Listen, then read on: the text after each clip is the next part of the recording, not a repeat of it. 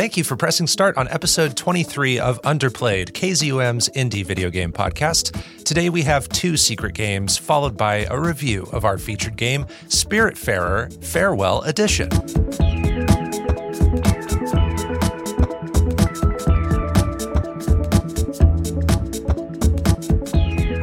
Here on Underplayed, we review indie games of all kinds, the games with small budgets but big hearts, the lesser-known experiences with imaginative ideas. I'm Bo Po, and welcome to Season 3 of Underplayed. Joining me is my player 2, Disco Cola. What's going on, Disco Cola? Hey, not much, man. I've been on a long voyage away from the shore, but we're back here for Season 3. How are you doing? I'm doing just fine, my fellow member of the upstairs crew. Yeah. Those are references to our featured game, Spiritfarer Farewell Edition, our first featured game of Season 3. And we're back from a several months long break between Seasons 2 and 3. How has your break been, Disco Cola? It's been fine. It's been busy. We've mentioned it, but I've still got two very young children, and that's a job in itself, and my hours at work changed, and yeah, everything's different, but I had a decent break. How about you? I'm also very busy. Started kind of a part-time job in addition to my full-time job, which takes up quite a bit of time, including some of my gaming time in the evenings. So still able to do this show for now, though, and was able to get to Spiritfarer well in advance, which I was really happy about. And I think we both needed that good quality time with it because it's a longer one, right? Yeah. And if you recall, listeners who listened to our Season 2 finale episode last season, we were going to hopefully get to some other games outside of our Underplayed games. And so we each kind of listed, I think, a few titles that we were hoping to get to. I think I just had like one, essentially. I think yours was Digimon. Yeah. Was it? So have you been able to touch Digimon? I think I played Digimon maybe 2 more times after that recording, so maybe a total of like 4 hours. But you know, I was looking at the time that I had after my hours changed at work, and I had to jump on Spiritfarer pretty much right away. I hear you on that one. I was really ambitious. I listed like 3 or 4, maybe 5 huge games too. They were huge, like third-person action-adventure games that have just been on the back burner for me. And when I talked about those games, I was in progress with Star Wars Jedi Fallen Order, and I did finish that. That only took like another week's time because I was already so far into that one. So I finished that one. I moved on to Cuphead, The Delicious Last Course, which released over the summer of 2022. I finished that DLC, didn't get all the achievements / trophies, but had a really great time with that one. And that one was well worth the wait. And then that's about it that I was able to accomplish, except just this past week, I don't know what struck me to do this, but I wanted to get the platinum for Death Stranding Director's Cut. Whoa. And I did do that. And the only reason I was able to do it in such a short amount of time is that I already had the platinum for Death Stranding, the base game. And it has a save transfer feature from the PS4 to PS5 version. If you have a save file with all those trophies, you can transfer that over. And it doesn't unlock every trophy because you have to do a little bit more delivering and collecting in that game. So I had to do like maybe 6 to 10 hours of work to get the platinum there. But I knocked that out as well. So now, Bopo, I did play one other game, and I'm really excited to tell you about it. I played my Season 2 Jealous game. I platinumed Omno. You did? I did. I played it about 2.5 weeks ago. That's awesome. What were your thoughts on Omno? I mean, I loved it. I remember, most of your thoughts, and I mirror all of them. I think that there were a lot of comparisons to like a Spyro game, and I think those were accurate. I wish that there was a little bit more to collect. There's just not enough, like, the way that items are laid out in Spyro games sort of like lead your eye to where points of interest are. Yes. Some of the things in Omno are just a little bit too hard to find because as you get further and further into the game, the levels just get larger and larger. They do. So And some of those are just a little bit difficult. yeah, the game feels more comfortable making the world larger because it gives you so many more tools to navigate around the map quickly, like the teleport feature, like just being able to just instantly travel to the other side of the map. You need to do that if you're going to give me a map that's so large. Yeah. When you get to like the sand areas, I'm thinking. Right. But yeah, I remember struggling with some of those journals. Like where are those? Because the map feature doesn't point show those you out. those, yeah. It just points out the orbs that are around the map. Yeah. Which you need all that stuff to get the platinum. So I think I looked up one or two of those journals just to speed up the process. I don't think that I did, but man, I spent an extra 15 minutes, on some levels, just looking for one extra cube. Long time. And I loved all the traversal abilities. I wish that the dash, there's just like a little bit too much of a buildup right at the start of the dash. If it would have just been more of a straight into the dash kind, it's like fractions of a second, but I didn't end up using it as much as I expected to because of that. Yeah, they do give that one to you right away. There's one you get at the very end of the game that lets you kind of float. Yeah. That one isn't used a ton, but it is there. I like that game a lot. I love the legendary creatures. I love all the environments. I think all the animals that you fill out for your journal are cute. Ooh, speaking of, I accidentally finished the game before I could read all those animal journal entries. And so if I want to read about all those different animals, I have to go through the game again. You have to play again? Oh, no. Because it auto-saves right at the end cutscene. Oh, okay. So every time I load it up now, it's just too late. So you collected everything as you went so that you could get the platinum. Yep. Which is necessary. You can't backtrack and chapter select afterwards. And the thing that made me back up my save, I mentioned this briefly in the review, there was a trophy for doing a miscellaneous task, not for collecting something, but just for doing something in one of the levels. And I forgot to do that thing, or I didn't realize that was a trophy when I went through it. So I backed up my save to the PSN cloud, PS Plus cloud or whatever. Oh. I turned off auto update cloud saves for Omno. I went to chapter select. There is a chapter select, but it wipes your progress, I should say. Yeah. Went back to chapter select, went to the chapter where I missed that miscellaneous task, did that so that I could get the trophy because that miscellaneous task isn't tied into collecting all the items in the game trophy. So then I reloaded the save I uploaded to the cloud, and then I just continued on. Yeah. So technically in that save, I hadn't done that miscellaneous task, but it's not saved in the game data at all. It's just tied to the metadata involved with trophies. So. Yeah, I missed one too, but I was only in the second chapter, so I just started over. Yeah, there you go. Cool. Well, I'm glad you got to play Omno. That is super cool.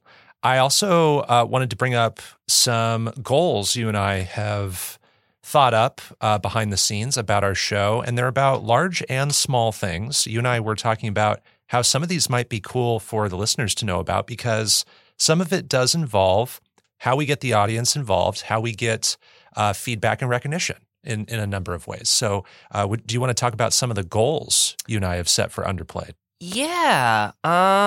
So we want to do a little bit more auxiliary content in addition to episodes. One of the main ideas we've had is doing cooperative games, more cooperative games like we did for episode 1, but just making it's a separate thing. That's just an idea for now. That's something we want to do. One of the goals that I recommended was getting 50 followers on Twitch, if not becoming affiliated on Twitch. And we use our Twitch to basically premiere episodes the same time they're dropping on other podcast platforms. But that's just a way for us to interact while that premiere is happening. And you can do that. I'm always, in the chat room when those are happening. But that's one of the goals that we had. What about you, Bopo? What are some of the ones that you want to mention? We do publish all of our podcast episodes on Anchor. So just getting an estimated audience of 30 on Anchor would be awesome. We've gotten really close to that. Yeah, I think the highest I've seen is 21 within that, time frame. Yeah, I think it's 1 or 2 weeks that it measures out. So then every new week that comes up, it will reset the number a little bit, but we've gotten really close to that one. Getting enough Spotify ratings to display our average rating is one that I think would be really cool. And then again, this is just rating 5 stars on Spotify. And if enough people give us any rating, it will show the average rating, just to give a little bit more recognition there. So on some you haven't done that yet. Yeah.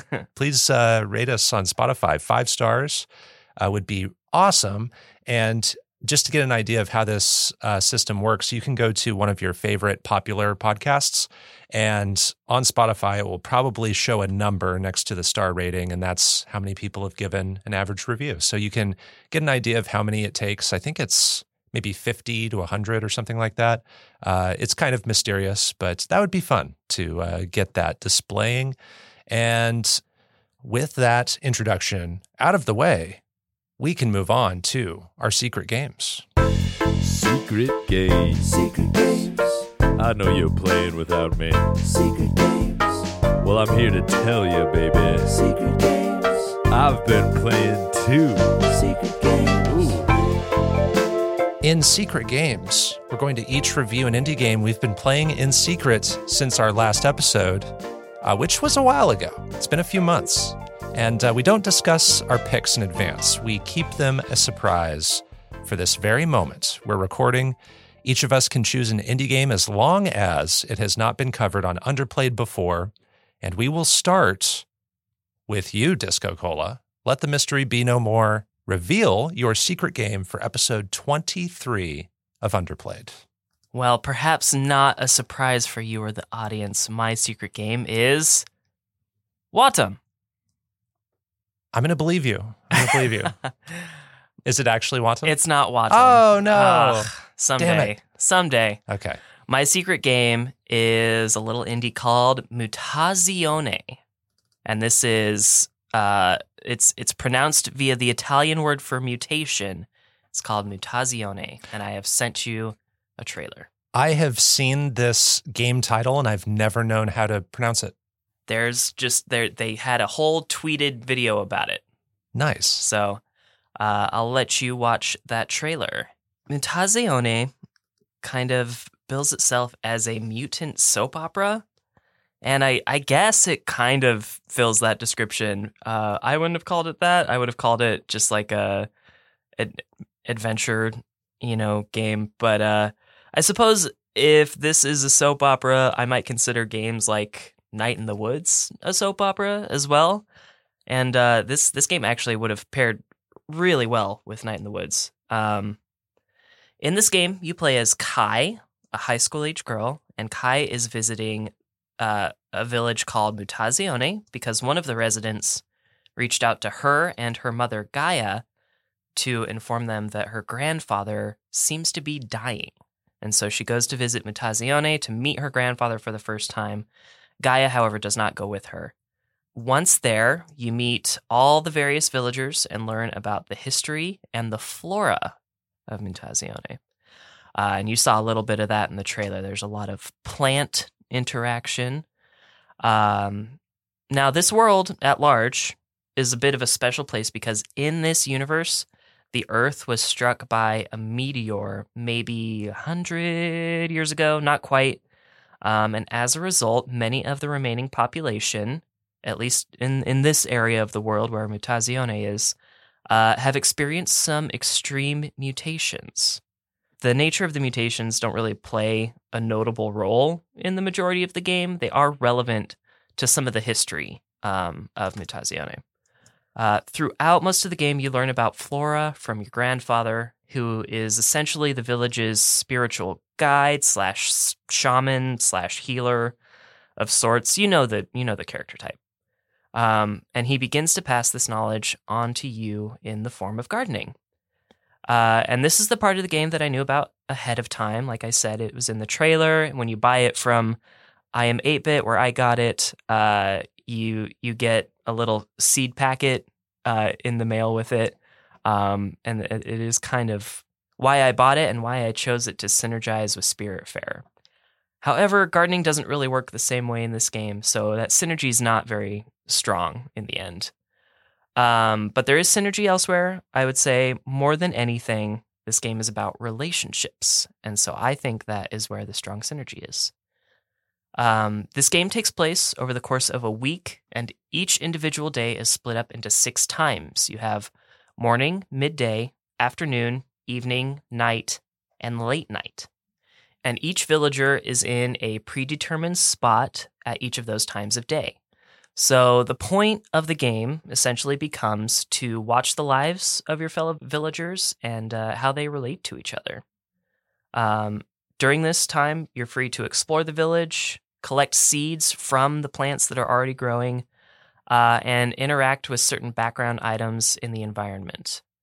There's a lot to explore with these villagers if you choose to seek out each location during the different parts of the day. However, you can choose to beeline it to your main objectives, and those are sort of laid out in your diary/journal.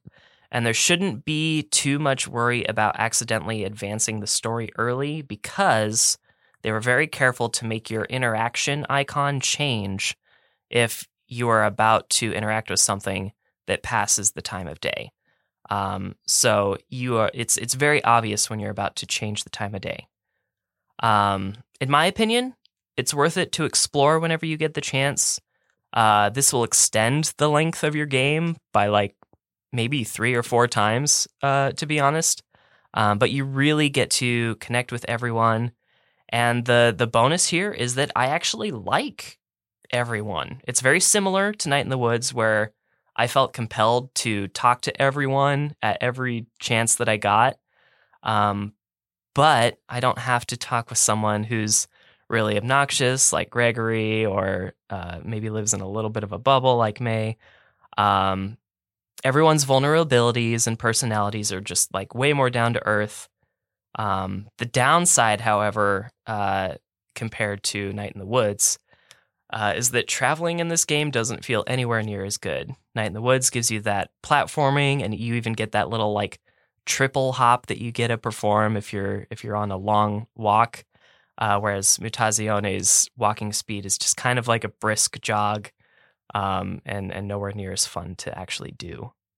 I don't want to fail to mention the art style. It's a combination of like 2 games we've talked about previously, and that's Forma 8 and Kentucky Route Zero. It uses a simple color palette and is light on details like both of those games. And like Forma 8, it can occasionally sort of resemble that construction paper look. And I kind of love that. So really loved the art style. One of my favorite things about Mutazione actually ended up being the sound design, though. All of the sound effects are really satisfying. Entering and exiting menus sounds great. Finishing conversations is amazing. Even collecting seeds has a very distinctive sound. But more importantly, the music pairs really well with the atmosphere and the art of the game, and it creates this like tangible is the only word I can use to describe it. Everything feels so tangible. I would often like find myself immersed in the village of Mutazione, which I don't often get super immersed in a lot of games like this. So I want to point out the sound design. Even just like passive traveling music kind of reminded me of this anime Fooly Cooly. I don't know if you ever saw that one, but you've recommended that one to me. Yeah, it reminded me of their passive interlude scenes, and Fooly Cooly's music is iconic. So that to compare it to something like that is meant to be high praise. And I'm really excited to put Mutazione's soundtrack in my regular rotation. So clearly, I'm pretty positive on this game overall, but there are a couple things I don't like about it. One of them, and this matters to the both of us in particular, is the trophy list. There's no platinum, which doesn't bother me, but I know that's a thing for you. I think it's justified, personally, given the length of the game. Some of the trophy descriptions are sort of unnecessarily vague. There's like one in particular that requires you to interact with an abandoned bike 3 times. But the trophy's name is called N+1, and the trophy description is, quote, "The Velominati speaks."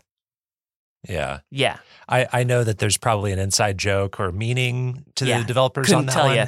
But what's the point of having the trophy if I have to go look it up? Right. So you end up looking up some of those things, right? I had to look up that one for sure. Sure. And this leads me to another criticism because this bike is on the far edge of the map. Oh, no.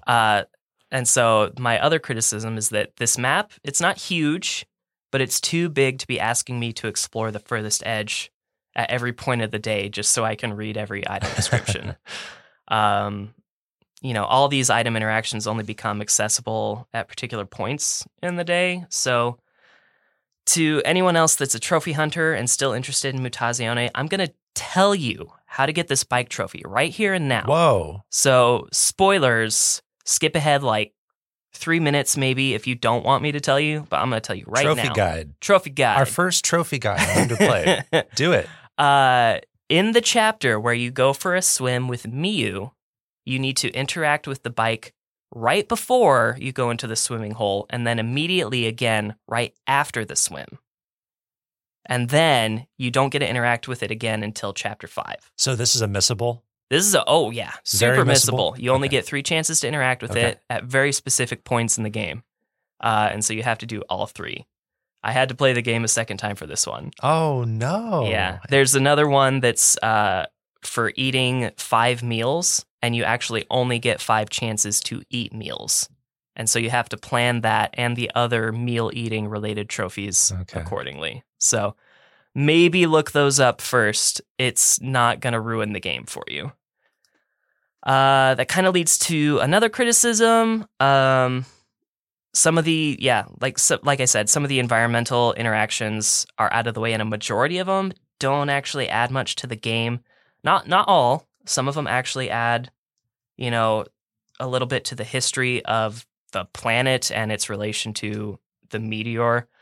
But it's pretty much impossible to know before interacting with them which ones will be worth the travel time. And then the last thing, and this one was kind of a big bummer, actually, is that the actual act of gardening kind of becomes inconsequential in a way. It really just came down to planting 4 or 5 plants with the same mood in a garden. So you won't really hear me ask for this often, but I wish that the actual gardening part was a little bit more time consuming or a little bit difficult. In a way, the gardening was kind of the main reason I bought the game too. So that was a bit of a bummer. There is a gardening game version outside of the game where I think some of the traits are more like what I'm looking for. But the game didn't really give me a reason to want to do that other than you wanted gardening to be harder. Here it is. But I've already completed the trophies. I already know the story. So I don't really feel compelled to go back and do just the gardening section outside of the game. So I know that I threw out a lot of notable disappointments there, particularly with gardening, but I still really loved this game. I was very enraptured by the characters and the environment. So I'm still overall very, very, very positive on Mutazione. I want to give it an 8.5 out of 10.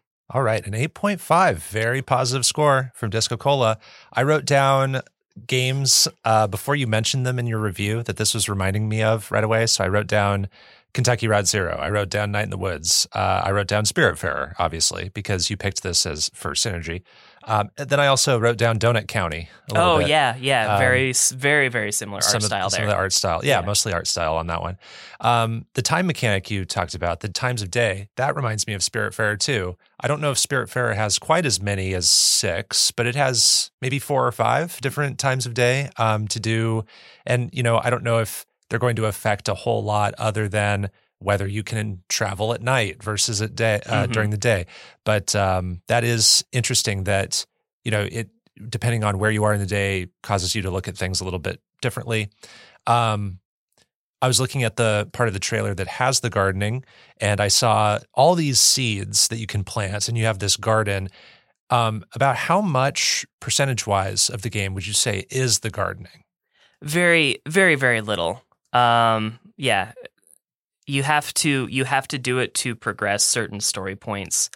But it's just sort of something that you can just shove some stuff in the ground and call it a day, essentially. As long as you fill these plots with stuff, Yeah. then you're good. Yeah. Okay. So that was a bit of a bummer. Now,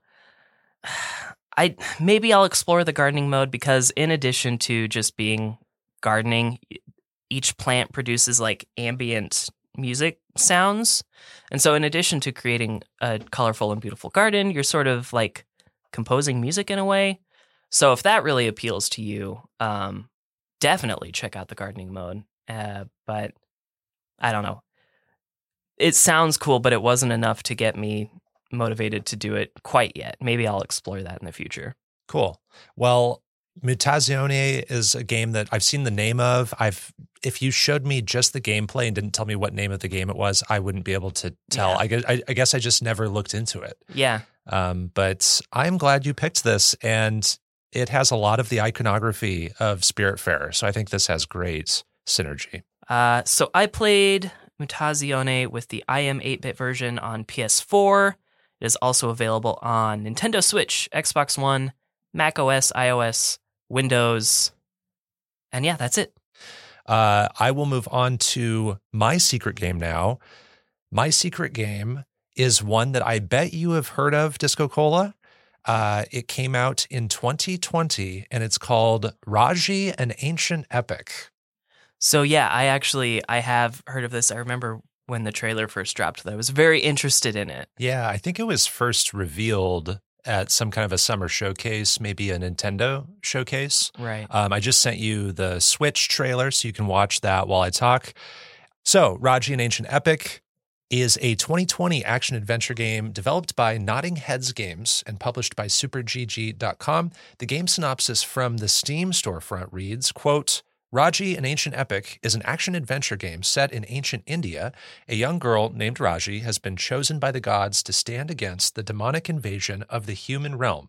Her destiny, to rescue her younger brother and face the demon lord Mahabalasura, end quote. In this game, the story is based on Indian and Hindu mythology, which I can safely say hasn't been explored in any other game we've played up to this point. The game opens with this cinematic that talks about Golu and Raji, who are brother and sister, and they're attending this carnival. And they're both performers. So Golu is a gifted storyteller, and Raji does acrobatics and tumbling for the crowd. And it's not long before demons attack the carnival. They abduct Golu, and then you play as Raji, and you're getting him back. You're trying to get him back from the demon lord Mahabalasura.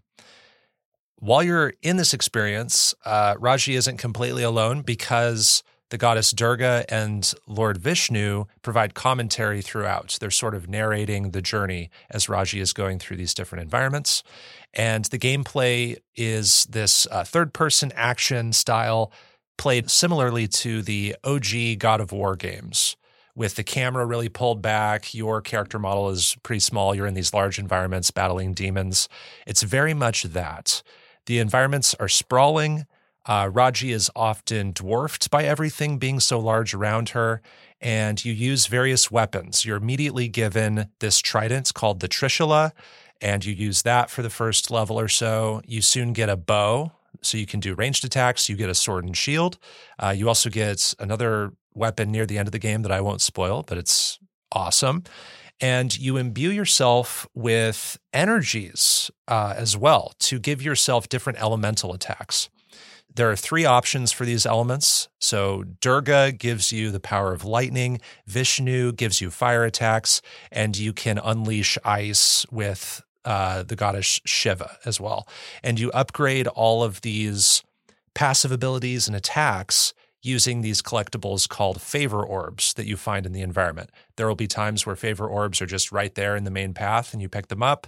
Other times you have to go out of your way to explore just a little bit to find those favor orbs. And the gameplay is this loop of exploring, climbing and jumping, solving very light puzzles, and then encountering these combat spots where demons spawn. And then you fight all those within this confined space. Once you defeat all of them, you're free to move on. You fight many flavors of demons that all use a variety of attacks. Some of them smash the ground and try to send like fissures through the ground that hurl towards you. Some of them fly at you. Some of them just are standard melee enemies. Some of them are explosive and try to run at you to cause explosive damage as well. So there's a good variety there. And fighting with Raji consists of picking your weapon, picking your elements, and then doing a couple different kinds of attacks with each weapon. You can roll to evade attacks, and you can also do a roll attack, where if you follow a roll up with an attack, you do a different kind of maneuver. You can also collect these yellow orbs that let you unleash special attacks that sometimes grab a couple enemies within its path and do lots of damage. There are several different stages, and they each have distinct art styles as well. And these usually end with a boss encounter. Some of the stages are Fortress, Golden City, and Mystical Lands. And also in these stages, you can encounter these murals where you can stop and listen to a very short story about Hindu lore, most often about a god or a goddess and like what they mean in the mythology of Hinduism. So it's kind of educational in that way. So with Raji, I think this game is often very beautiful. The scenery is very lush. Environments are full of wonder. A lot of this game's budget was invested into the artwork, and it really shows. And I often stopped to kind of look around at the environments, and I took screenshots in this game. So this game's beautiful. And that extends to the character designs too. The enemies are striking. There's this enemy called Naga the Snake, and I won't talk about— I saw him in the trailer. You saw him in the trailer? Yeah. Yeah. So it's the big snake. Naga the Snake is really memorable for me. And Raji herself is acrobatic and fun to watch on screen, especially when she's tumbling around. I also like that they give her the, backstory of like being a tumbler and acrobat, gives her the excuse to have all these maneuvers in combat. And the game is a very accessible way to learn about Hinduism and all of this mythology, which I knew close to nothing about before. And this is a similar praise to what I said about 1979 Revolution Black Friday, where that game gave me a really great excuse to learn about the Iranian Revolution, which I never learned about that much in school. It just was not covered. And so I like that this interactive experience is giving me that information, that storytelling that I've never gotten in any form of media before. The voice acting is effective. Durga and Vishnu especially. So when these two are narrating about Raji's journey, they're actually kind of at odds about their belief in her and her mission. Durga kind of believes in her and Vishnu is skeptical about her. So you get to hear them argue and bicker a bit about whether you'll succeed. So that's fun and unexpected. And then also the cutscenes in this game are beautiful. And they're done in a style that is not often used, but it makes sense for this kind of game. And it's that silhouette animation technique. There is a very, very old animated film. It is almost 100 years old, and it's called The Adventures of Prince Ahmed. And it's very much that. It kind of looks like puppetry mixed with silhouette and stop motion. It is very cool. I always liked looking at the cutscenes in this game. Now, with my dislikes with Raji, I think my biggest complaint with this is that the combat can just kind of be a mess of things going on without elegance a lot of times. You can get into these situations where you're one-on-one with an enemy, and you could dash around the enemy and find open spots to hit them. Or if it's a certain kind of weapon and a certain kind of enemy, you can just kind of whack on the enemy and stun them. And keep whacking on them until they die. And so there's not really anything nuanced about that. But on the other side of things, if you're in an encounter with 2 or 3 or 4 enemies, you can actually be the one who gets stun locked, where enemy 1 hits you, then they take a little time to recharge. And in that time, enemy 2 hits you, and then enemy 3 hits you. And you don't get to escape because you're stunned. So you can cheese enemies, but enemies can cheese you. and I'm not sure I'm a fan of that. The favor orb menu is also kind of clumsy, and I think it has to do with the layout. I think just simple UI improvements could fix this. You basically have in this pause menu, you have 3 different wheels, and they're all on one screen. So the inner wheel selects what your weapon is. The second middle wheel selects which god or element you want to go with. And then the outer wheel selects which of the abilities within that element you want to upgrade. Mm-hmm. And the act of navigating all of those is vague and kind of clumsy, and I never pressed the right button. It was always like trial and error to get what I wanted. Gotcha. I just wish it was laid out in kind of a tree fashion or a tab fashion where you're tabbing over to different pages maybe. Yeah, I think, if I may real quick, I think there's like a motif in like just that culture in general with wheels. I think wheels is a common like mythological feature. Yes, and I'm so sorry I forget the name of them, but there are optional illustrations that are laid out in circles, and you just rotate the circles until you make the picture appear. It's kind of like a scrambled picture. Yeah. I'm sorry, I wish I had written that down, but there are lots of those in the game. But I found that those were really artful, and I liked when those were actually like on the ground in the environment, and I could make a picture. And sometimes there was even like narration to go along with those. And similar to your game, Mutazione, the trophies in this game are bad. Darn it. There are 21 bronze trophies. They're all bronze, so it's even worse. Come on, man. Not even like any silver or gold. And I think both of our games are justified in having a platinum because they are multiple hours long. They have stories. You do a lot of miscellaneous tasks. And from what I've heard from insiders in the achievement and trophy industry is that if you're a developer, you basically can argue, at least with PlayStation, to have a platinum trophy. If you ask enough times, they'll give your game a platinum trophy, I've heard. And so at this point, I just feel like there's no excuse to not have a platinum trophy because you see all of these cheap garbage games getting platinum trophies that take 30 seconds to achieve. So I just don't understand why this game doesn't have, one, the nuance of silver and gold, but also just a platinum trophy in the first place. I'll also say that this game got an update in 2022, and the update makes the final boss ridiculously cheap in a hard way. Like the boss can just ruin you, and it's very unfair, even if you're playing on easy. I played this whole game on easy, and the final boss is just not tuned in the most current version of this game as of this recording. So I hope they fix that because I expected to spend 10 minutes on the final boss. It took about 45 minutes to beat him, and I almost gave up, actually. Dang. Yeah, so that was just a weird difficulty spike that didn't need to happen. And I think it's because of an oversight. From what I've read online, previous versions of the game were tuned just right.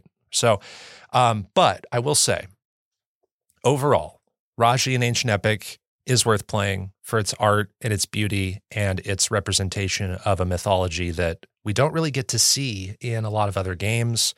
It feels a bit unpolished, but for a first effort, it does do the job it sets out to do, I feel. So I'm going to rate this on the lower end of good by giving it a 6 out of 10. And it's playable on PC, Switch, PS4, which is how I played it, and Xbox One. All right, a 6, a little bit lower than I was hoping to hear. But yeah, I was very excited about this game when I first saw the trailer. A lot of that had to do with the fact that I really am very ignorant on a lot of Indian and Hindu culture and myth and lore. And so I was really excited to get into that because I'm familiar with like the visual representation of the culture and how beautiful that is, but that's about the extent of it. And so I really wanted to learn more. I had a couple of questions that I wanted to ask you about some of the stuff that you mentioned. Yeah. I want to talk about favor orbs. I'm a big collect-a-thon kind of guy. Are there enough favor orbs in the game to max out everything that you need favor orbs for? There aren't enough favor orbs to put an upgrade point into every single ability under all 3 elemental powers, but there are enough to max out 2 of the elemental powers and then put a good 3 or 4 points into the other elemental power. Okay. And you really don't need to max them all out, because how it works is you're not using electricity one moment and then just immediately deciding to use fire. You have to go into that pause menu and switch to the god that you want, and now you only use that god's powers until you choose to switch again in that favor orb menu. So yeah, classic Mega Man rules. Yeah. Sure. Yeah. So you're used to that. So I think that selection for a modern game like this, for a game that is trying to do God of War and not quite doing it all the way, it doesn't really feel so fast to change all that stuff. So I'm not bothered with the fact that I can't put all my points into electricity when I already have all my points in ice and fire. And the other thing is, if you want to max out electricity and you've already spent your points elsewhere, you can just take points away. The points aren't locked in. You can change them at any time. Okay. Yeah. Well, So- that's better. It does still bother me that I can't max out everything.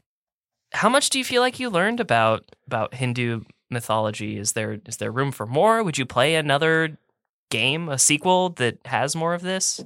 Yeah, I think I did learn quite a lot. I think it was, again, anything at this point is educational for me because I just have not had the interaction with this mythology before. So, I mean, just on that baseline, it is educational for me. And they do leave the door open to a sequel because the ending feels a bit unfinished. So I feel invested at this point where I would play a sequel, even though I didn't give it the highest positive review. I'm still positive on this game overall. And I look forward to Raji, an Ancient Epic 2, or Raji, something else epic. I would play that for sure. Okay. Yeah. Well, how long to beat has this at? Like a little over 5 hours, and this has a good chance to be my jealous game, only because I always wanted to play it. But Yeah. this is pretty much how I expected you to feel about it. Yeah, so. I had an expectation that you knew about it. And again, while I'm not rating it the highest, I think this is a very important game, and it's an important game to a lot of people. I looked up videos about this game after I played it. I saw many dozens of comments on various videos from people who are Hindus or people who have Indian heritage, and they were just overflowing with positive vibes about this game. They love that it was a representation of their religion and culture. They love that they got to learn something in a way that they hadn't through their normal means about their heritage. So it really is an important game. And it was a costly endeavor for the developers as well. I read from somebody that they went bankrupt selling their homes to raise more funds because their budget was so low. And a lot of that budget went into the art style and the presentation of the game. I mean, and it shows. it really shows. And I hope that they were able to recoup that. And I still plan to help them recoup that at some point. So. Yes, I think they're very worthy of supporting for sure because of what this game is doing and representing. Those are our secret games, Mutazione and Raji, an Ancient Epic. Let's move on to our review of Spiritfarer Farewell Edition. It is our featured game.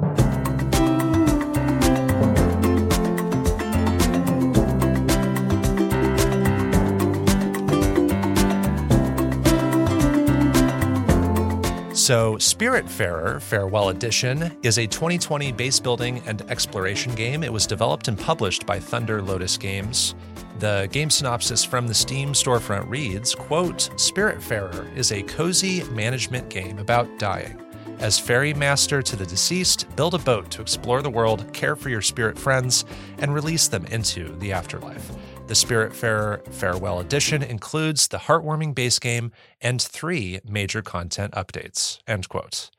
So I think that's a pretty apt description. Yeah. The game is inspired by Greek mythology quite a bit, just because you get those characters of Charon and Hades in your game. And there's some other nods here and there as well. You play as Stella, who is always joined by her cat, Daffodil. And the game opens with Stella taking on the role of Spiritfarer from Karen, who is moving on. And Karen gives Stella a magical power called the Everlight, which allows Stella to summon tools and access the Everdoor, where spirits go on to the afterlife. And as the new Spiritfarer, your job is basically to sail around the game in a ship, find spirits who are looking for help fulfilling requests, and sail them to the Everdoor to move on to the afterlife. You come into contact with Hades eventually, who reminds Stella of her past life. And all these parallels start to be drawn about what she's doing now versus what she did in the real world. I won't say any more about that, but more is revealed throughout the experience. All the spirits that you encounter have personalities. They come from different places. Not all islands you visit even have spirits. They're spread out all over the place. And they have backstories to uncover. They have certain likes and dislikes. And this is where gift giving and feeding them comes into play. On your ship, you can build a number of buildings that allow you to house the spirits. You can grow and cook food. You can process raw materials to build new structures.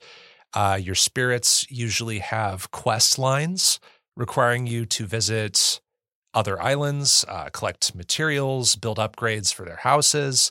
And then eventually, when you do enough for them, you fulfill their requests, they're ready to be taken to the Everdoor. And you talk to your spirits quite often. This takes the form of text bubbles that play out both on your boat and in various islands that you visit. And spirits also have certain events they facilitate in the game world where you can obtain special ingredients for recipes. There's a firefly event that gives you fire glow seeds, for instance. There are meteor showers that give you comet rocks. You can encounter dragons that give you quartz and aluminum and silver. And your ship can be upgraded. You can visit a shark named Albert, who will upgrade your ship with the right materials. And in exchange for listening to a dad joke or two, you can increase your boat speed, unlock improvements to access new areas, and make your boat bigger to fit more buildings. You can also use the currency of glims to buy items from various merchants in the world, including food, seeds, raw materials, and key items. I will note what is included in the Farewell Edition above the base game. Those 3 major DLC updates are called the Lily Update, the Beverly Update, and the Jackie and Daria Update. And mostly they add new spirits. I know the Jackie and Daria update was probably the biggest update because it added improvements, UI features and enhancements, a new island or 2. So that one's a little bit more substantial. Disco Cola, this game is massive. How long to beat? Has it at many dozens of hours to complete. I was curious if you think I missed something that's noteworthy here at the start. I don't think so. I mean, you covered a lot there. That was a lot of words. I promise, listener, that everything becomes straightforward. The game teaches you how to play the game. So if that sounded really overwhelming to you, worry not. It feeds it to you in bite sizes. So it definitely does. It definitely does. I think there is a justified reason why this game is so long. It's that it has so many ideas and it does give them to you in a nice, steady fashion. So Disco Cola, I have an idea about what you probably thought of this game. I want to know, what did you think of Spiritfarer Farewell Edition? Okay, well, let's talk about Spiritfarer. I'll spoil it for you right now. I really like this game. I think this game's great. I think the resource management part of the game is mostly pretty enjoyable. However, especially early in the game, there's just never enough time in the day. You know, you start growing food, you need to cut logs into timber, and just there's not enough time in the day to do all that kind of stuff. But, on the other hand, I think the scarcity curve is actually really satisfying. There's like an amount of time you spend without easy access to a lot of materials, and that really makes you appreciate the value of a lot of items. even after they start to become a little bit more plentiful. Hugging rules. I love that we can hug all of our friends, and it makes most of them happier. We can even hug Daffodil at any point in the game, and that's awesome. There are a couple things, though, that I don't love. Still overall positive, mind you. I think the game hit a pretty decent slow stretch about 3/5 of the way through the game. Not only because of all the literal traveling I had to do for side quests and stuff, but because some of the like mid-game passengers are definitely not the early game passengers, is how I'll put that. That's a great way to put it. I know what you mean immediately. Yeah. Not all mini games are created equally either. I like a lot of them, but I really dread doing the dragons. I knew you were going to say that. I don't like doing the dragons. Yeah. I love platformers. That platforming is not very fun. Yeah. And the quasars are like way more frustrating than I think they need to be. Like it's not the worst thing in the world, but it just doesn't need to be that hard. Yeah. Arriving at a bus stop right before it gets too dark to sail is the worst. It's just worst. sitting there. Yeah. And you see like the edge of it. Well, And even you can't even use if you can interact with it, it's just like, okay, you interact with it and you use the bus stop, but Right. then you can't go anywhere. And so you're stuck Yeah. overnight listening to Alex's music. Yes. And you have the option to turn it off. And I did that once and I was like, okay, I'm going to turn it off because I still have a lot of work to do right now. And this music is so much. Yeah. And I was like, I promise I'll turn it back on when it's time to go. And when I turned it back on, he goes after you. He Yeah. just makes sure, he is sure that you feel bad. He doesn't let you live it down. And like, thankfully, this was somewhat remedied with, I believe it was the Lily update, which once you get late enough in the game, you can travel at all hours of the day. And how that worked without the explanation in the game, because I don't think there really is one, or at least I missed it. Yeah, I think you just get to do it. It was just mysterious to me as far as why I was suddenly able to travel overnight. I thought it was a glitch or something. But it is actually part of the update. You just have to get there, and it takes maybe like 20 hours before you're able to do that. I think maybe the shark maybe tells you, or you get a letter in the mail or something that says you can travel at night now. I remember seeing it on the screen. You can miss it though. Yeah. Yeah. I also really hate mining in general. So when you like take how much I already hate the dragons and that their whole thing is mining. Yeah. It's not a good combination. But like most of the mining is in these like dark areas, and like dark areas are my least favorite game trope too. So it's just all of the things. Timing of the mining is hard. Yeah, I just don't like it. It's not fun when you miss that window. I know. Of when you need to let go of the button. Because that recharge is just so long. I know. It's so long. And we're talking like a second, but it feels like an eternity. Long time. It is. When you're doing it several hundred times. Yeah, I know. It adds up. It's ridiculous. It's not ridiculous. It's fine. I just hate it. Certain UI elements I found not immediately clear, namely on the map. It took me a bit to understand whether something grayed out on a location's like item listings meant that I had or hadn't collected something. And in addition to collectibles at locations, I hate that so many chests are hidden in the mines. I hate dark areas. I hate them. Right. And there's like hidden walls in there too. Yes. Lots of those. Oh, and here's another thing. Close quarters, like in those tight confined spaces, are really bad for the double jump because you can't double jump when you're already up against a wall. This is the only game I've ever played with a double jump that does this. But if you're up against the wall, you can only do one jump. Oh, I never noticed that. Yeah, I noticed it a lot. Interesting. And here's something I can't confirm across all platforms, but one of the things that I ran into that was really distracting the first couple times I encountered it was that there's some pretty significant graphical glitching on the PS4 version when you go to the Everdor. So you're in this moment where you're releasing your friend into the afterlife, and they, depending on who it is, shared their, final words with you. And then all of a sudden there's this tree that glitches in and out of the reflection in the water, and it can be very distracting, and took me out of that moment a couple times. Yeah, that happened to me too. And it happened I think every time I brought a spirit to the other door. And you're doing that around a dozen times in the game. So it becomes noticeable. And it's for me, it was when the camera pulls back and you see them start to float up. Is that when it was happening for you? I think I had it most of the point where you could actually see the entrance. But essentially that's when it becomes really noticeable. Yeah, I played the PS4 version as well. Yeah, and I saw one other player of the PS4 version. So I don't know if other versions of the game have this issue, but PS4 version might need one more update, one more patch.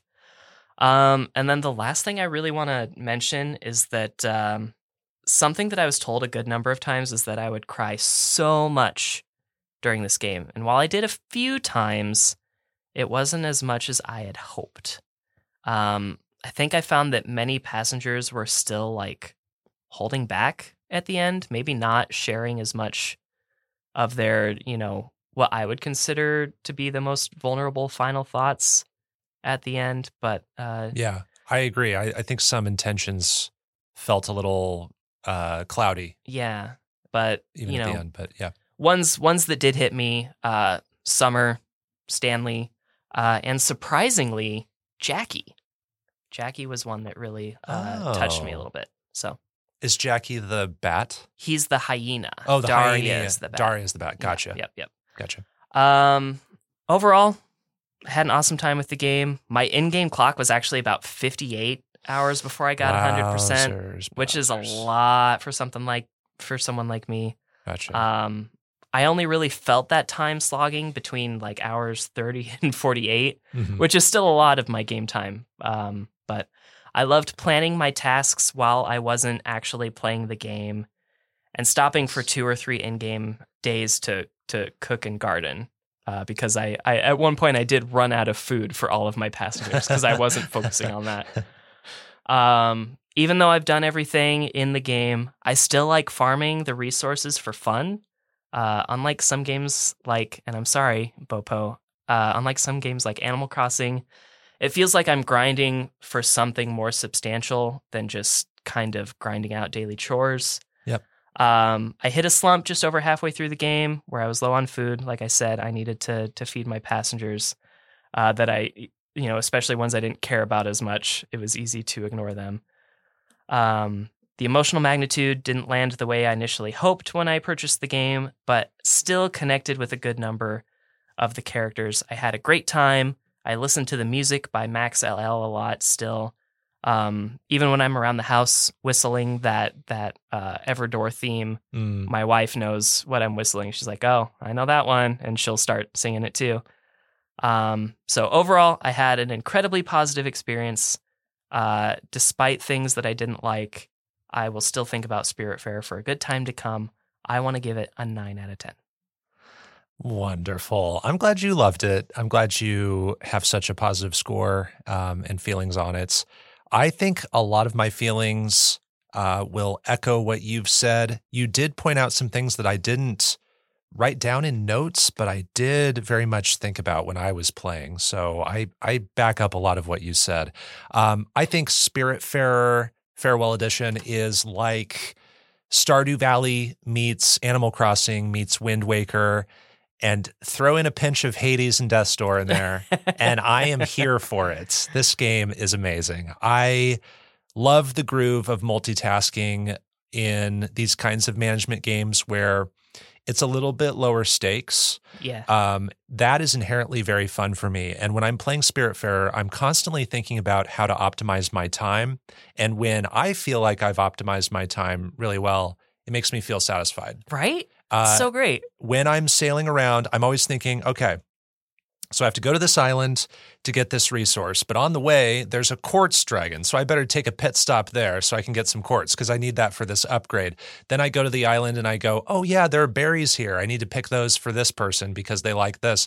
And, while I'm sailing, I should turn some logs into timber. I better do that. And, now we're in a meteor shower. I need to get some comet rocks. Let me do that. So I am always switching what I'm doing. I'm never doing the same task for more than 60 seconds, Right. I feel like.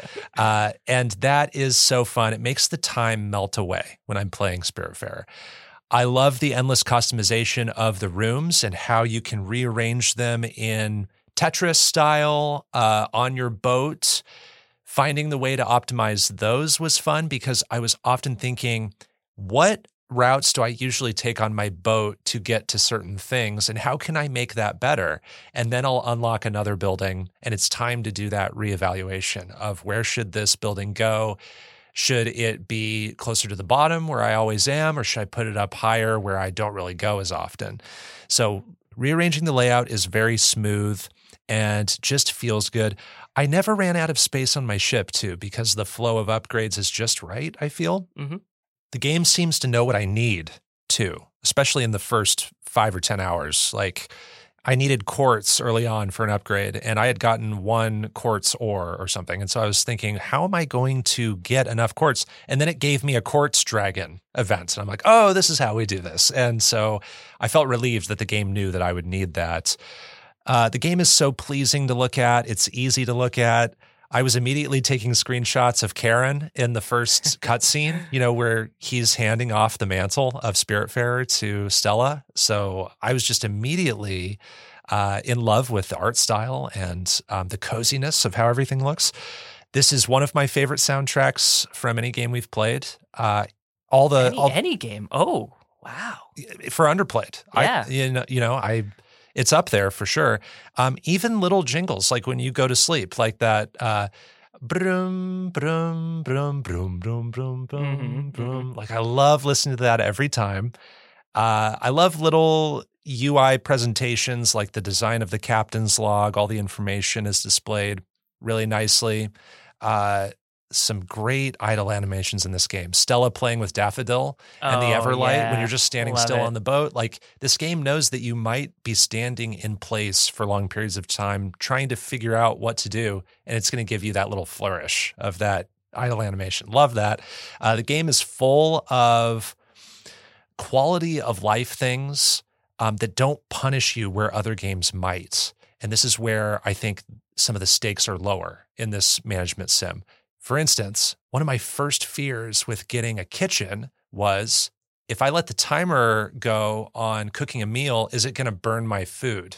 How soon do I need to go to the kitchen to pick up my meals?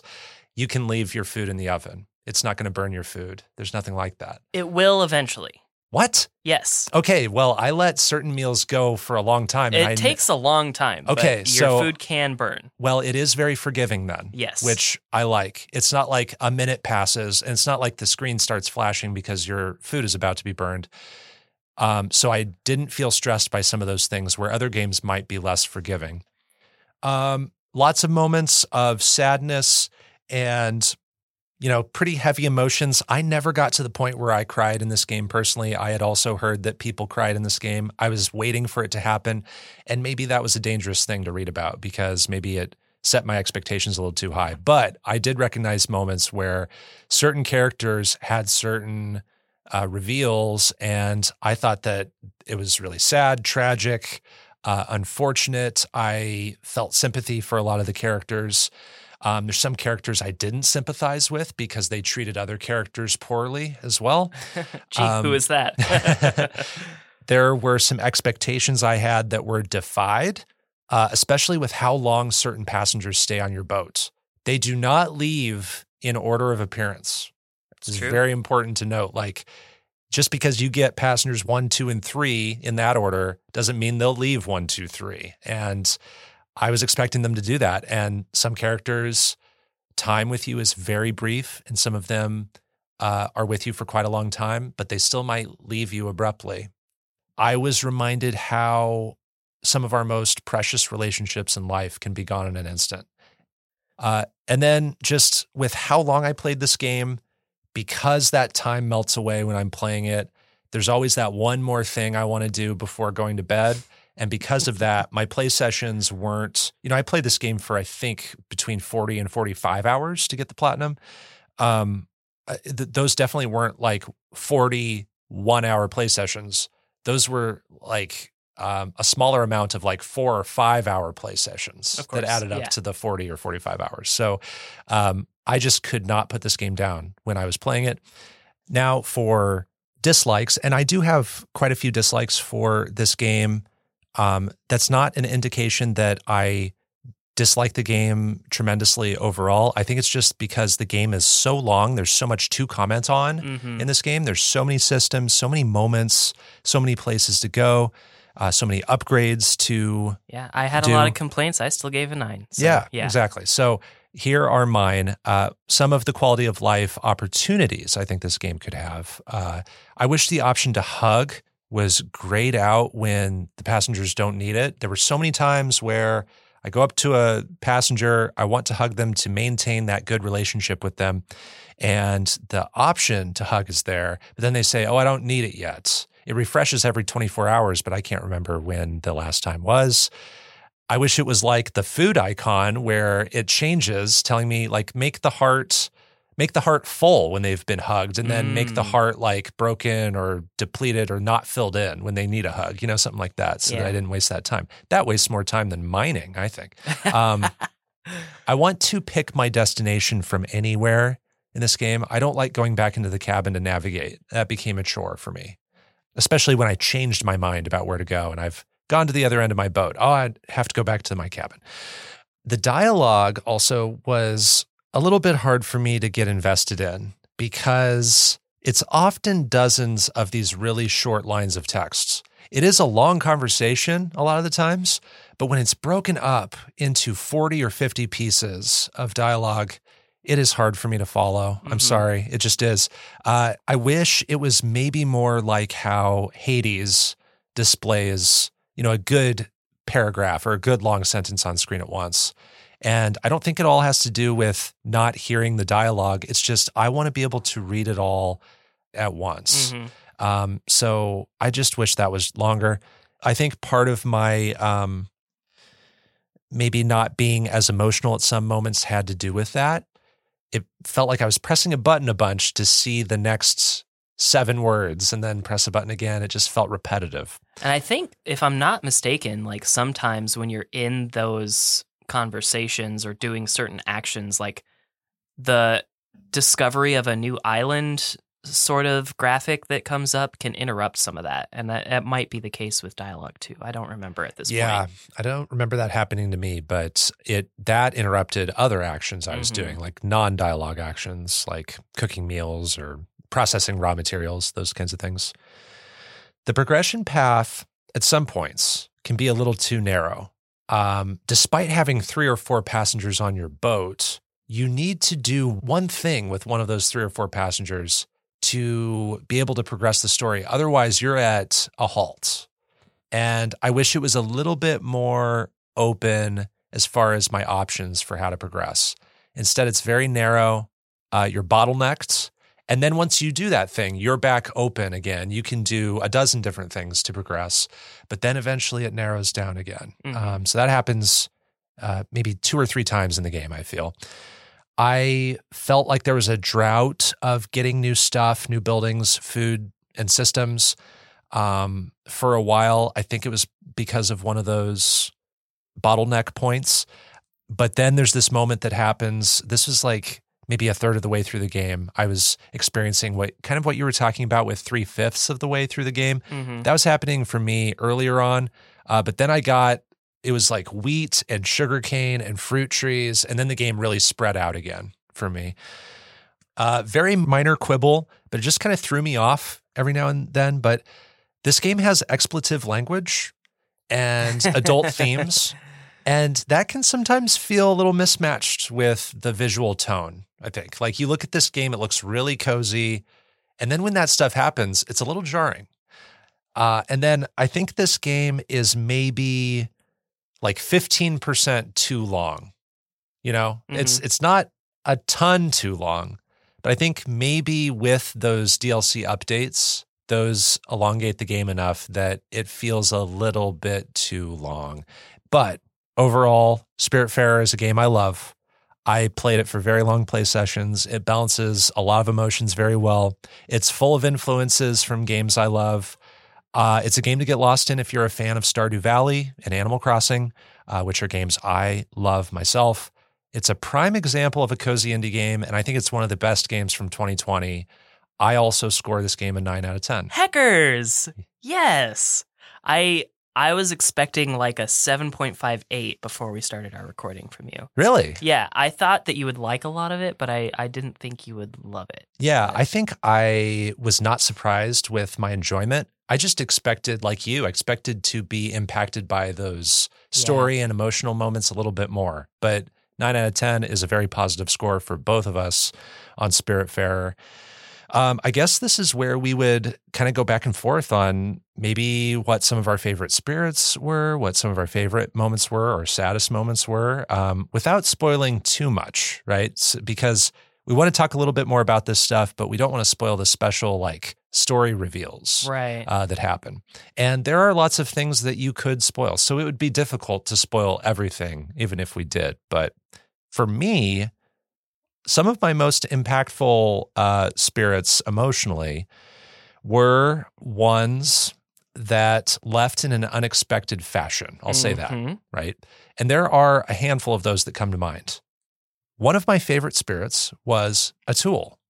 Yes. Atul is a frog who stayed on my boat for the longest time out of any of the spirits.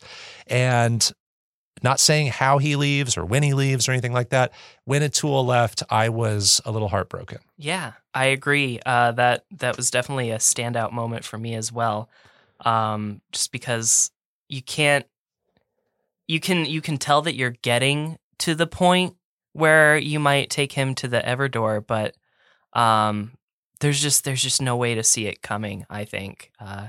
And so yeah, I was really upset because I think he was my favorite spirit for that first like third of the game. And he was on my boat for the second longest. Gustav hung out with me for a very long time. Oh, wow. Yeah, I think I had Gustav on my boat on average about the same as the other spirits. So yeah, I agree. On the other side of that, I would say spirits that show up in unexpected ways. I think the only one that qualifies. No, there's two. Stanley, you get Stanley on your boat in a very interesting way, whereas most spirits you just sort of like find them on an island somewhere. And there is something you have to satisfy before getting Stanley. You have to do a certain amount of things before he shows up. Yeah. So you can do the action to get him plenty early on, but you have to actually do something that's not immediately clear first. Yeah. So I think if you don't have to look it up, don't, because I bet that would be a super nice surprise for you. Yeah. If you just suddenly had Stanley. For sure. Daria is another one of those, but I didn't feel as connected to Daria as I do Stanley. Yeah. I agree about what you said about Jackie, about like unexpectedly having a turn with Jackie. I think Jackie is just kind of visually a little scary and a little off-putting, but builds on you. I would say the same similarly about Elena. Elena is very hard to please and actually gave me fears about my ability to get the platinum in a couple ways because you can't hug Elena to increase her mood. She's very picky about what she eats. You can't upgrade her house to improve her mood either, which are things you do to get these people to be ecstatic. Ecstatic is actually a level of happiness in this game. And you have to, with any of the easier characters even, you have to hug them a lot. You have to talk to them a lot.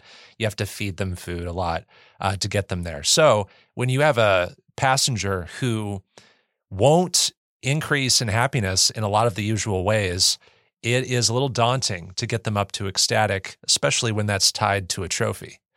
So I had a tough time with Elena, but Elena kind of has this tough love feeling about her. You know, she makes you feel really disciplined in what you do to learn about her attitude and her work ethic and things like that. So earning her love was a little bit more rewarding in that way for me. Another one that kind of let me down, someone that I liked for a lot of the time she was on my ship, but kind of just sort of let me down at the end a little bit, was Astrid. I really liked her. I really liked her story, and some of the conflict that she brings to the boat. But just when I was bringing her to the Everdor, I didn't feel like the payoff was what I had hoped for at the end. Interesting. If Yeah. that makes sense. Yeah, because you do something with her in relation to another passenger as well. She gets another passenger involved in her story. So you're kind of wanting a little bit more after all you've been through with her. I think one of the most impactful ones that I took to the Everdor was probably Gwen, just because it was the first one. And I didn't know what taking a spirit to the Everdor looked like. Yeah. So that one, just the memory, the being the first was really impactful for me. Yeah, unfortunately that's where that graphical glitching like really took me out of the moment, was for that first one. I was like, I was feeling it, and then, the graphical glitching started, and then I was taken aback, and so I didn't get to fully experience that, unfortunately. Another spirit that had a surprising moment, not in how they left necessarily or when they arrived. It was just what happened to them. I won't say what it is, but what happened with Alice is something that had to do with a fear I have about, what might happen to me or loved ones. And it happened to Alice. And so that one was heartbreaking. That one was both heartbreaking and one of my biggest surprises in Spiritfarer. So if you play that one, just don't look up anything about Alice. So this game came out in 2020.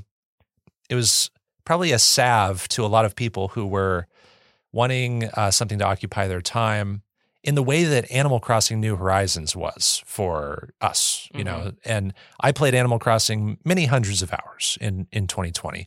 Didn't really know a lot about Spiritfarer a few years ago in 2020, but I feel like this game fills an empty spot that has kind of been left behind by Animal Crossing. Not completely, and it's not even a game that I could see myself returning to anytime soon, if not ever. I could see myself going back to Animal Crossing and getting addicted again, but it is that finding essentially residents for your island in Animal Crossing in the form of passengers for your boat. It is finding resources and crafting things and feeling that accomplishment of building that I love about Animal Crossing, because that progress, doesn't need to happen in a specific order or at a specific time. It's kind of at your own pace. So it feels relaxed. The stakes are lower. Was there a game that this reminded you of in the vein of Animal Crossing, or maybe a different kind of game?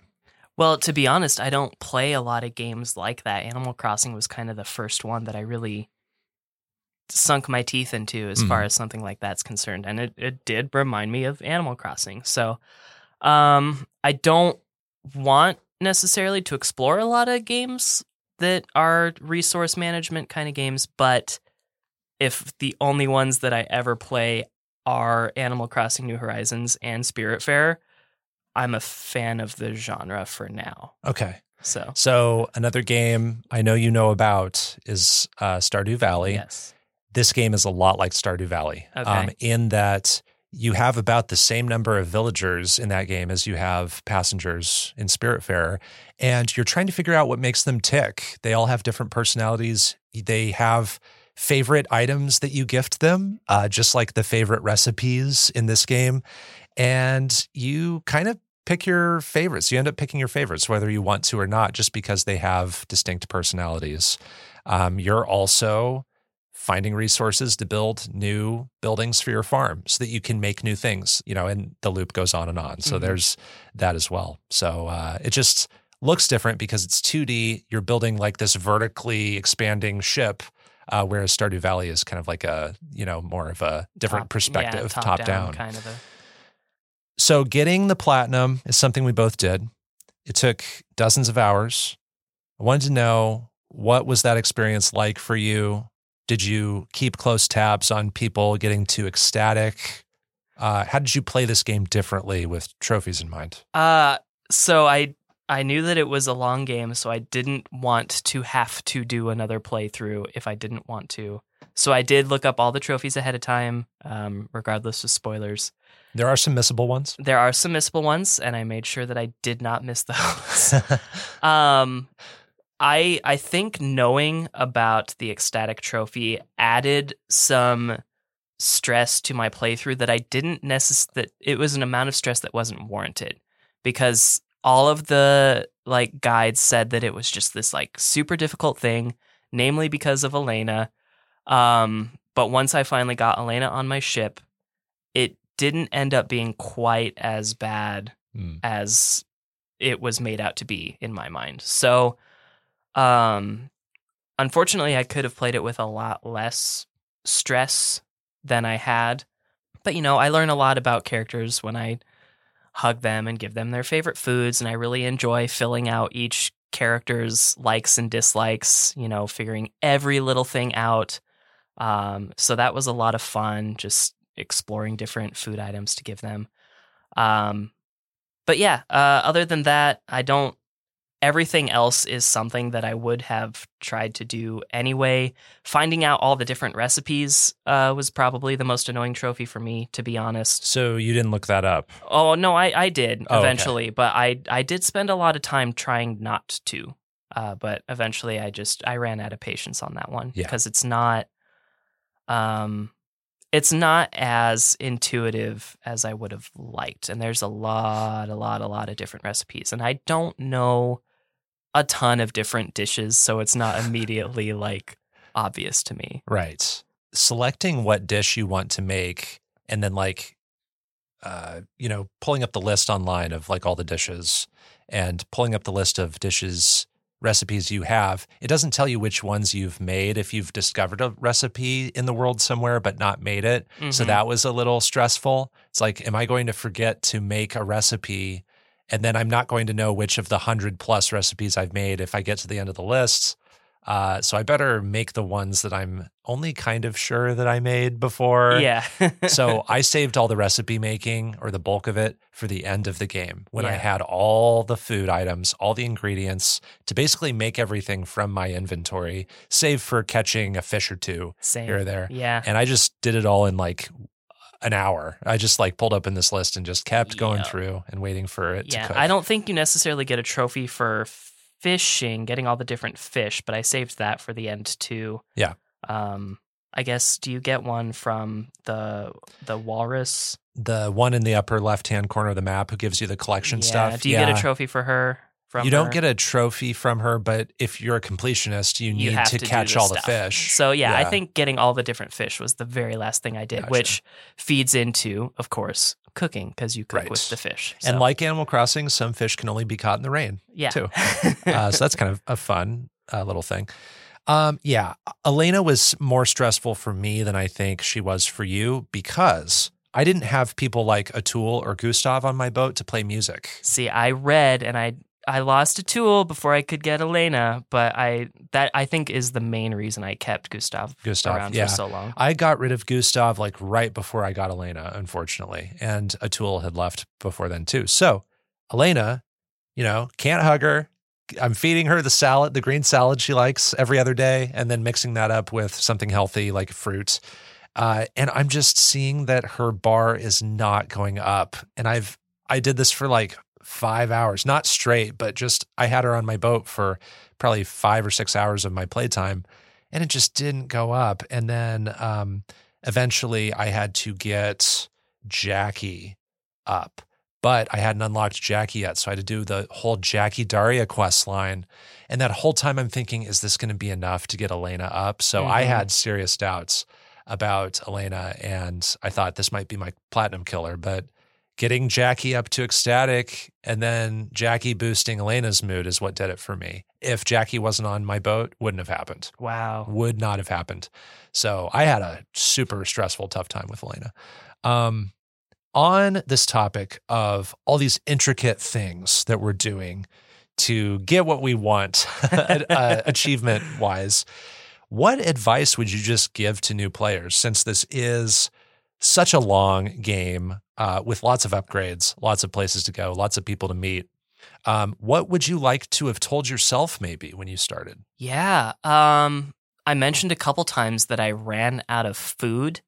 And I also mentioned that there's not enough time in a day at the beginning of the game. But I think the best advice I could have gotten to make my playthrough more efficient is that have more than one garden, have more than one field, have more than one kitchen. Yes, especially when you need to cook all those recipes at the end. Yeah. Have more than one of all of those things, and you'll be in much better shape playing through the game. You won't run out of food for your passengers. Right.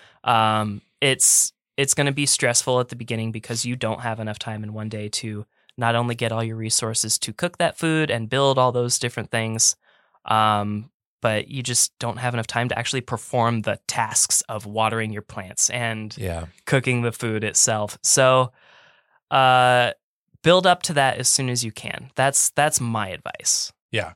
And no, you're not crazy. If you build something and then you go to build a second one, it's probably going to be more expensive in resources some of the time. I did a double take, a couple times going, wait, I don't remember this costing this much. I think it's because they increased the price so that you don't just build 100 fields because it's that easy. I would say a couple things to new players. I would say it's okay to bring spirits to the Everdoor. This was something I was hesitant about just because I didn't know what the effects or the ramifications were. Once you get them to a good enough mood, they'll give you certain perks, like doing certain jobs around your boat. Yeah. I miss Astrid. I missed Astrid for the rest of the game. Her perk was great. Some of them are more useful than others, for sure. But I would say you need to bring spirits to the Everdoor to progress the story eventually. You can't have all 12 or whatever spirits on your ship. Yeah, it's literally impossible. It's impossible. But you don't know that. You don't know that. So it's okay to bring spirits to the Everdoor. Bring Gwen to the Everdoor. It's okay. You might want to hold on to them because you cherish their presence. I get that. But if you're wondering about progression, it's actually necessary. I would say other than tchotchkes, don't sell anything unless you truly have a lot. There are lots of ways to get currency. And later on in the game, you can get lots of fruit from your fruit trees and sell those. That's how I funded a lot of things. A lot of the mini games give you glims as well. But early on, when you have very little resources, don't sell those ores. Don't sell the raw materials. You're going to need them. And then I don't think ever sell ores. Just don't sell those. Yeah. I don't think I did. And then I would also say don't process every single raw material you get because sometimes recipes call for the most basic level of a resource. And this includes late game stuff. Like you think, late game, I don't need this stuff any. Not true. Yeah. You need cosmic thread at the end of the game, baby. You do. So all the fabrics you can make, they start as fibers, and then you use, what's the name of the building? The loom. The loom. You use the loom to thread the fibers into threads, and then you use the loom to turn threads into fabrics. And so there's this multiplication thing that happens where you're getting like, you get so many threads for one fiber, then you get so many fabrics for one thread. And it's tempting to just, while I'm sailing to this place, I'm going to just process all of my fibers into the end fabric level. Mm-hmm. Some recipes call for just the fibers. Yep. So don't, you can make some, but hold on to some of those fibers because you don't want to have to do a whole errand going across the map to try to find something you need. So, and also use the turtles. Let me tell you. Use the turtles. After I found whatever new ore or whatever, straight to the turtle. Yeah, don't even care. You don't know how much more you'll get that. Never go back to the island. Just use the turtles. Another thing I just thought of, you saying that reminded me, diamonds are actually pretty important. You can get a lot of diamonds really late in the game, but if you sell diamonds, you're giving yourself kind of a roadblock that you don't need for an upgrade path with some of the stuff with your ship, I think. So just don't sell diamonds, I would say. Yeah. Any of those gems, rocks, I just kept, even if I didn't know if I was going to use them. Yeah. I actually want to talk about what I sold because I felt very proud for figuring this out. Oh. Really just hot tea. Because there's only one or two ingredients that call for tea anyway. And when you sell the tea to Francis, I think, yeah. It's 400 glim per just one cup of tea. Oh, that's a lot. Wow. And it only takes 3 seconds to cook. Okay. Even at the maximum amount. Gotcha. Sell tea, baby. Yeah. Also, check out Francis's daily quests or whatever they are. His errands. His errands. Yeah. That's a great way to get glims early on. And those will require some of those raw materials and fish and other things. But it's a great way to get rid of excess materials in exchange for currency that you need to progress. It's like reasonable currency too. It is. That's like you'll get like $4,000 for Yeah. turning in just like a handful of things, Yeah. which is a lot. That's how I ended up just like drowning in glim eventually. Yeah. Yeah, I thought like the amount of money you get in the game is just right. Yeah. Like I was it's never scarce hurting. at first. It's but- scarce. And I maybe had to sell some things to get to the next amount to purchase a big upgrade, but I was never hurting majorly for glims. Yeah, I think one time I was just like, I really want some pork for a tool, but I can't afford it, so I need to sell, whatever I had. But Right. But yeah, that's all I had for this game. I love it a lot. Again, I don't know if I'll revisit this game, but I will cherish the time I had with it for as long as I can remember, I think. yeah, I listen to that music a ton still. If I go back to it, it's because I really want to max out all the items. I don't feel the strong compulsion in this game to do that, but it's so satisfying to perform most of those chores anyway that I don't feel bad about doing it. Right. I want to know, how many apple pies can I have? Can I have 999 or can I have 9,000? Yes. Well, that's our review of Spiritfarer Farewell Edition. You can play it on so many platforms: PC, Mac, Nintendo Switch, PS4, and Xbox One. Also, very soon through iOS and Android through Netflix Games. What? Which is a thing. So that's the first we've ever had to note that. Disco Cola rated Spiritfarer Farewell Edition a 9. I also rated it a 9. That's the end of this episode of Underplayed. You can find more of our episodes at kzum.org/underplayed and through common podcast services like Spotify or Apple Podcasts. Our music was composed by Jack Rodenberg, and our art comes from Onimochi. Underplayed is on Twitter at underplayedpod. You can find me on Twitter at Bopo. That's BO_PO. And you can check out that same handle on the GG app where you can see my game lists, such as my top 100 games of all time list, and also what I'm currently playing there too. And I am at Disco Cola on Twitter and on Twitch, taking a break still from Twitch, but you can catch me there. Next time, we will have 2 more secret games to review, and our featured game will be To the Moon, a story-rich experience developed by Freebird Games. Until then, everyone, keep on playing.